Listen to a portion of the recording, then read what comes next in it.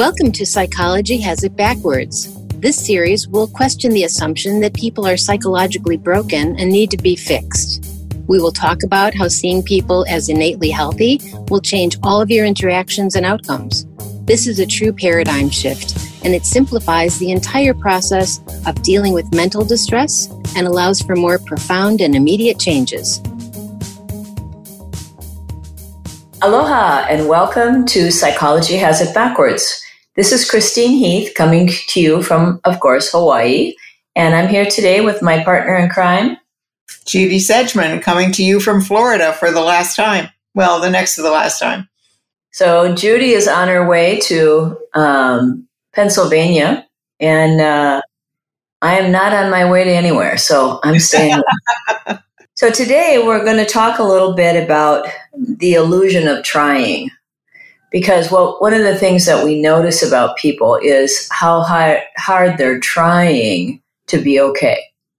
They're trying to have a quiet mind. They're trying to get along with people. They're trying to handle their stress. They're trying to access their innate well-being by doing something.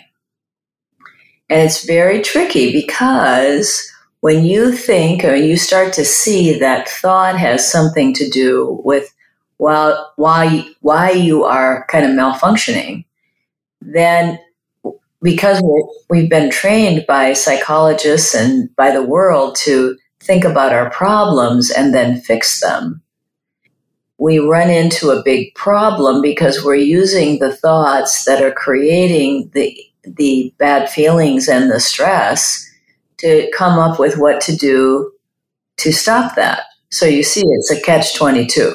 The more you think, the more stressed you're going to get. The more you think about not thinking, the more stressed you're going to get.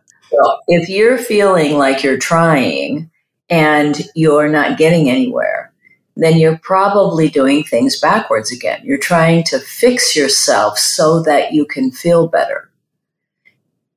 There's nothing to fix. You're totally, totally healthy on the inside. And you have no need to do anything to get it. And it's so simple that we miss that because we've been we're like little trained monkeys. And we go up in our little head to try to figure out what's wrong so that we can feel better. And so people sometimes like, Chris, I'm really trying to quiet my mind, but my thoughts just won't quiet down and I can't stop them. They come in my head. And now we have one little client that said, but Chris, all this stuff in the world is all this negativity around me. That's really happening. I can't stop myself from thinking about that. Why would I want to? I've got to save the world.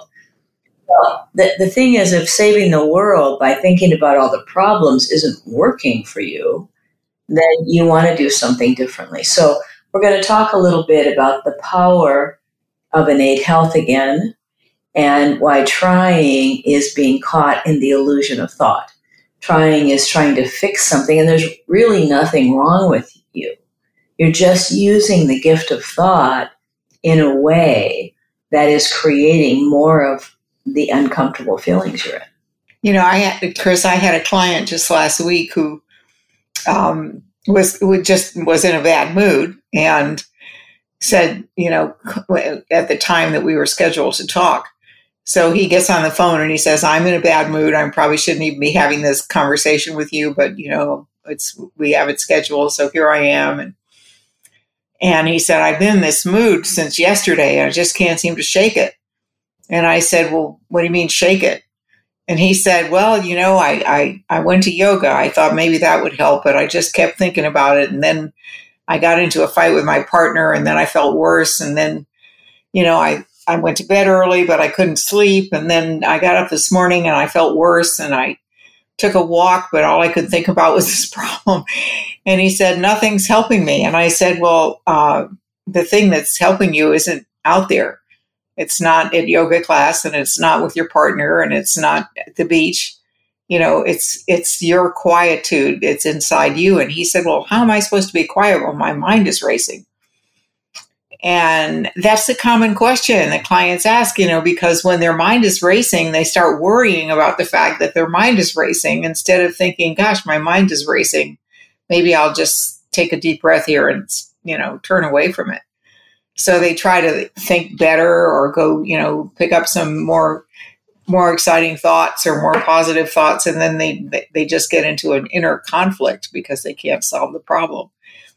So I said to him, well, why don't we not talk about it for a little while? And he said, what do you mean? I'm calling, you're my counselor and I need help. I can't get my mind quiet. And I said, just trust me. Well, just talk to me. And I brought up this, he's planning a program that he's going to do.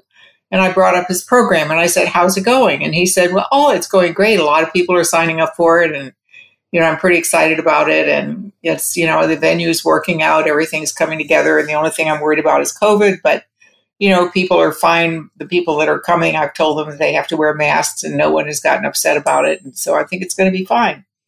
So I said, great. Well, have you thought about, what you're going to, how you're going to present or whatever? And he starts telling me what his plan is. And, we chat for about, I don't know, probably 10 minutes, I'd say. And at the end of the 10 minutes, I said, how are you feeling? And he said, oh my gosh, I feel much better. And I said, okay, why do you think that is?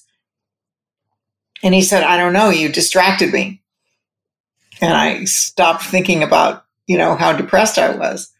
And I said, okay, now you got to learn that distraction is the answer. You can distract you, but you can't distract you by going to yoga class thinking about why isn't this helping me? You got to go to yoga class and throw yourself into yoga class. Be present, just enjoy it. Just get into the moment, and you can't get in a conversation with your partner and start talking about your low mood and expecting the partner to fix it, and then when they can't fix it, get upset with them and make it worse. I said, you're working as though there was an outside agent that was going to do something for you, and you're ignoring your wisdom. And he said, well, I just feel like when I'm upset, I don't have any wisdom. And I said, well, unfortunately, the wisdom machine is never broken. It's just that sometimes we close the valve without meaning to. But it's I've been there. I think we've all been there. And you know how frustrating it can be because you always think you got to do something. And actually, his wisdom was telling him there was something wrong with him. Yeah. Just not what he thought. It was. Yeah. Yeah, and that's how we get tricked by our thinking, yeah? It's like it looks like it's the stuff in our life that's making us think a certain way, right? Or that the fact that somehow our little pea brain has an intelligence of its own that is coming up with these wonderful things to worry about, and that there's some validity in that thinking, rather than seeing that your thinking does not have an intelligence of its own. You are just having a flow of thoughts, and when your thinking gets, kind of more negative or more insecure, you start to create a lower mood. Now, if you keep thinking in that, and you keep thinking about that and what you're going to do to fix it, you get more caught up in it. So that's the trick, is to see like, oh, I'm just doing a lot of insecure thinking right now. My mood is low. I need to get quiet, be present in what's real, because nobody's coming after me right now. I'm fine. And wait for your health to return. When it returns, you get better ideas. This is funny, is that we get in the worst mood possible, and we know we're in a bad mood. And everybody knows that their thinking isn't as good in a bad mood as it is when they're feeling really happy. So it's like, but knowing all that doesn't help you. And that's the deal, because it's just an intellectual idea at that point. You have to know it in the Hawaiians call it your na'au, your center, your core, the center of your spirit, your pico, they would call it. That's like your belly button is where life begins. So that's that your na'au is that gut feeling. And when we feel it there, we know it, and we don't have to think about it anymore. So like you and I, we're lucky. We've been doing this really long time. And we know without a doubt that we have innate health, and that the problems we're experiencing are coming from the misuse of thought. Okay, so when we still do it, right? But it's like not that big a deal. Like, oh yeah, there I am. And like last night, I was just telling you that last night I was in a really low mood. I was must have been really tired, and I wanted to go to this dog training, and I couldn't go, and things weren't working out. I was going to be late, and then I just stopped myself, and I thought, oh, Chris, you are in a really bad mood. This is not a good day to go to dog training. By the time you're going to be even worse. So I just, called them up and let them know I couldn't make it. And then it took me a while, but I had to sit down on the couch and put all my stuff away and watch the football game. And by the second half, I was good to go. So last night when I went to bed, I slept for 9 hours. So I was just really tired.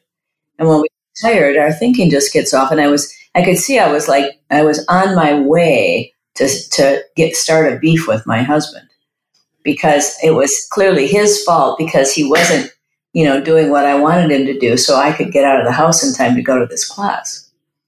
We all have these moments, but when you know what to do about it, you can self-right before damage is done. Like I could have kept going with that thinking, gotten a big fight with my husband, and I'd still be suffering today over it. Yeah, it's one of the very first things I learned in the principles was, constantly people were saying, don't make big decisions when you're in a bad mood. Don't say things that occur to you when you're in a bad mood. Just learn to recognize your own state of mind.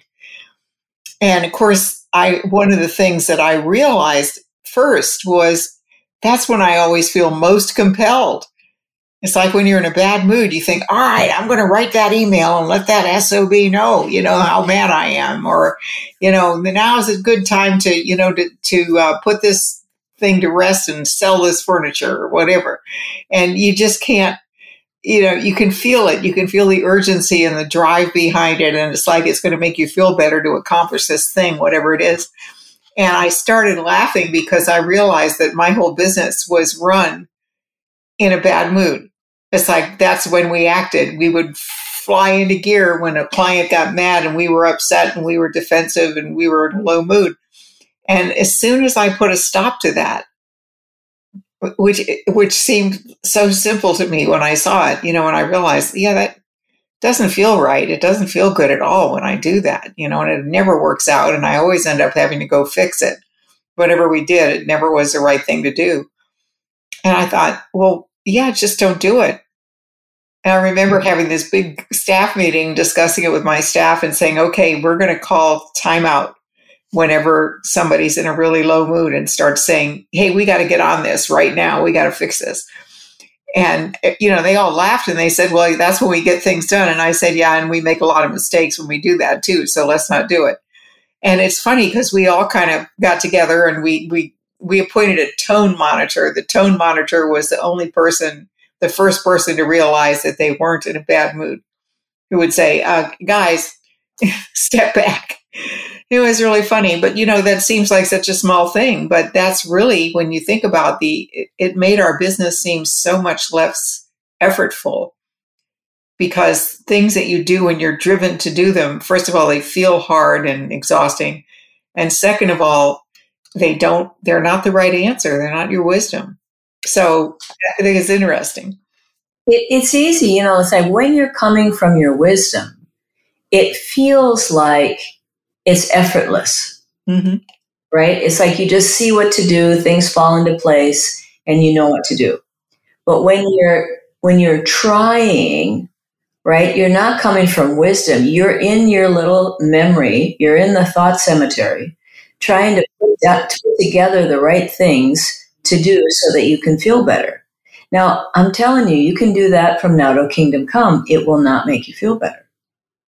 Because feeling good doesn't come from stored intelligence, stored experience. That's all it is. It's like going to Siri and saying, Siri, would you please make me happy?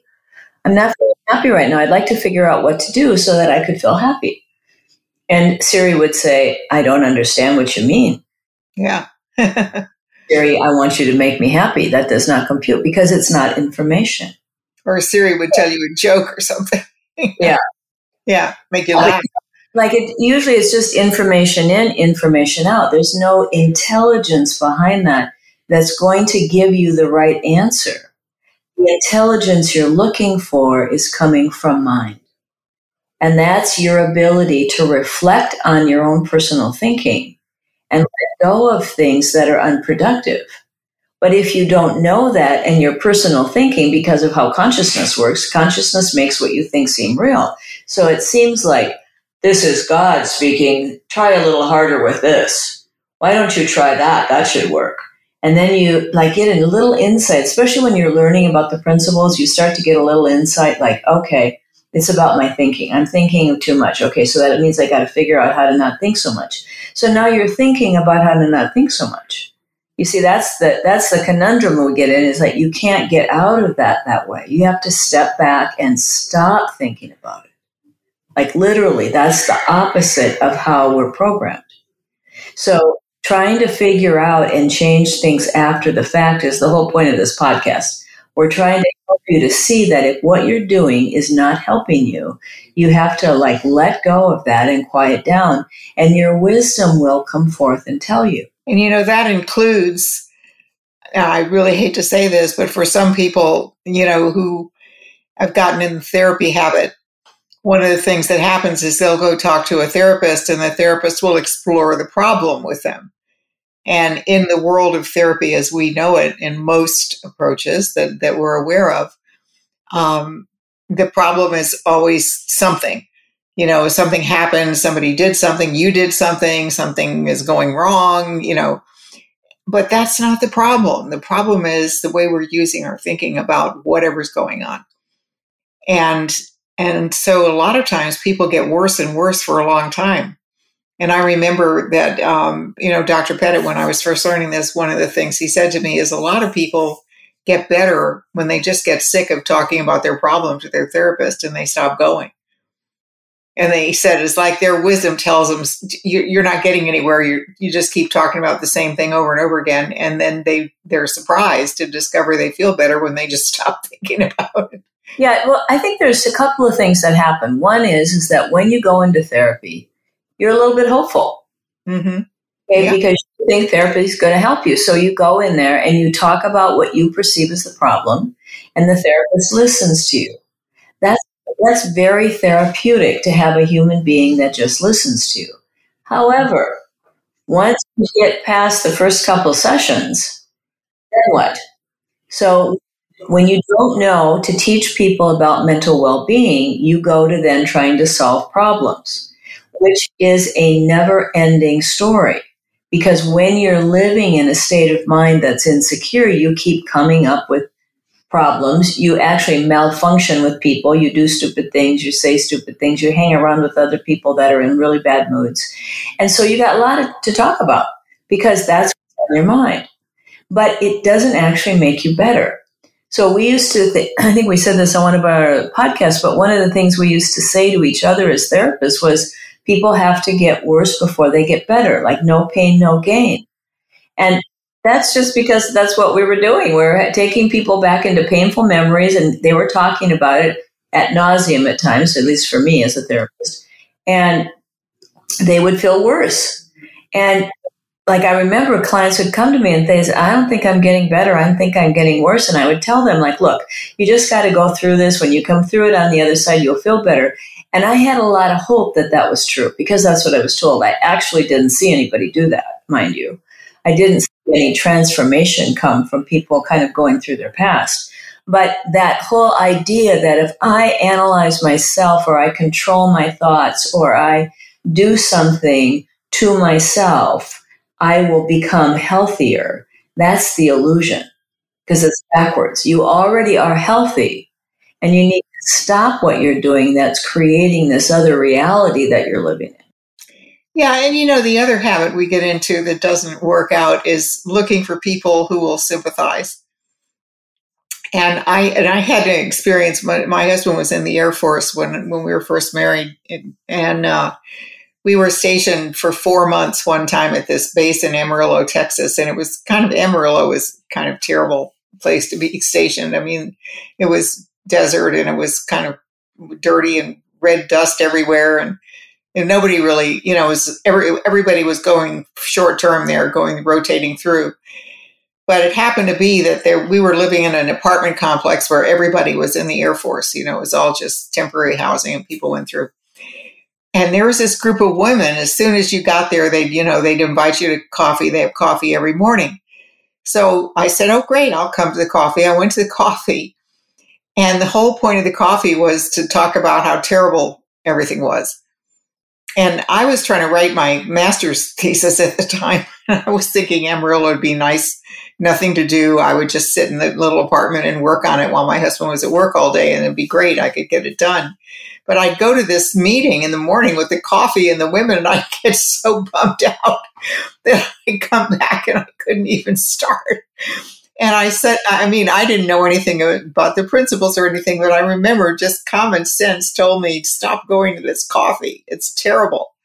I'd wake up feeling pretty cheerful and, sun's out and he's off to work and I've got my little typewriter out and I'm ready to go. And and it just wasn't working out. And I realized afterwards that commiseration is not a good thing. A lot of people think it's really helpful. You just get behind, oh, yeah, that happened to me too. I really know it was terrible.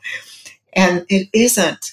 The last thing you want to do is indulge your bad mood and try to work on your problem in that state of mind. And, it's kind of like if you get depressed, what gets on your mind is your negative thinking, then all of a sudden you just see life in a more negative way. So there's more to focus on. There's more to think about. And if you're anxious and you try to manage your thoughts, you get more anxious because you can't, because you already thought the thought, right? So it already came out. And so you're trying really hard to not freak yourself out and to manage your panic attacks or whatever it is you're doing. When you're trying like that, you're just backwards again, right? Turn around, look inside, find that quiet space, and the rest of it will fall into place. Best advice ever. We've done it again. We've done it again. Thank you. Yes, thank you guys. And we will talk to you next week. See you next week. Have a great week, everyone. Aloha. Aloha. Bye-bye. We hope you heard something new and that you will continue to join us to challenge the prevailing thinking about the possibilities for health in everyone. To subscribe to the podcast, visit our website at psychologyhasitbackwards.com.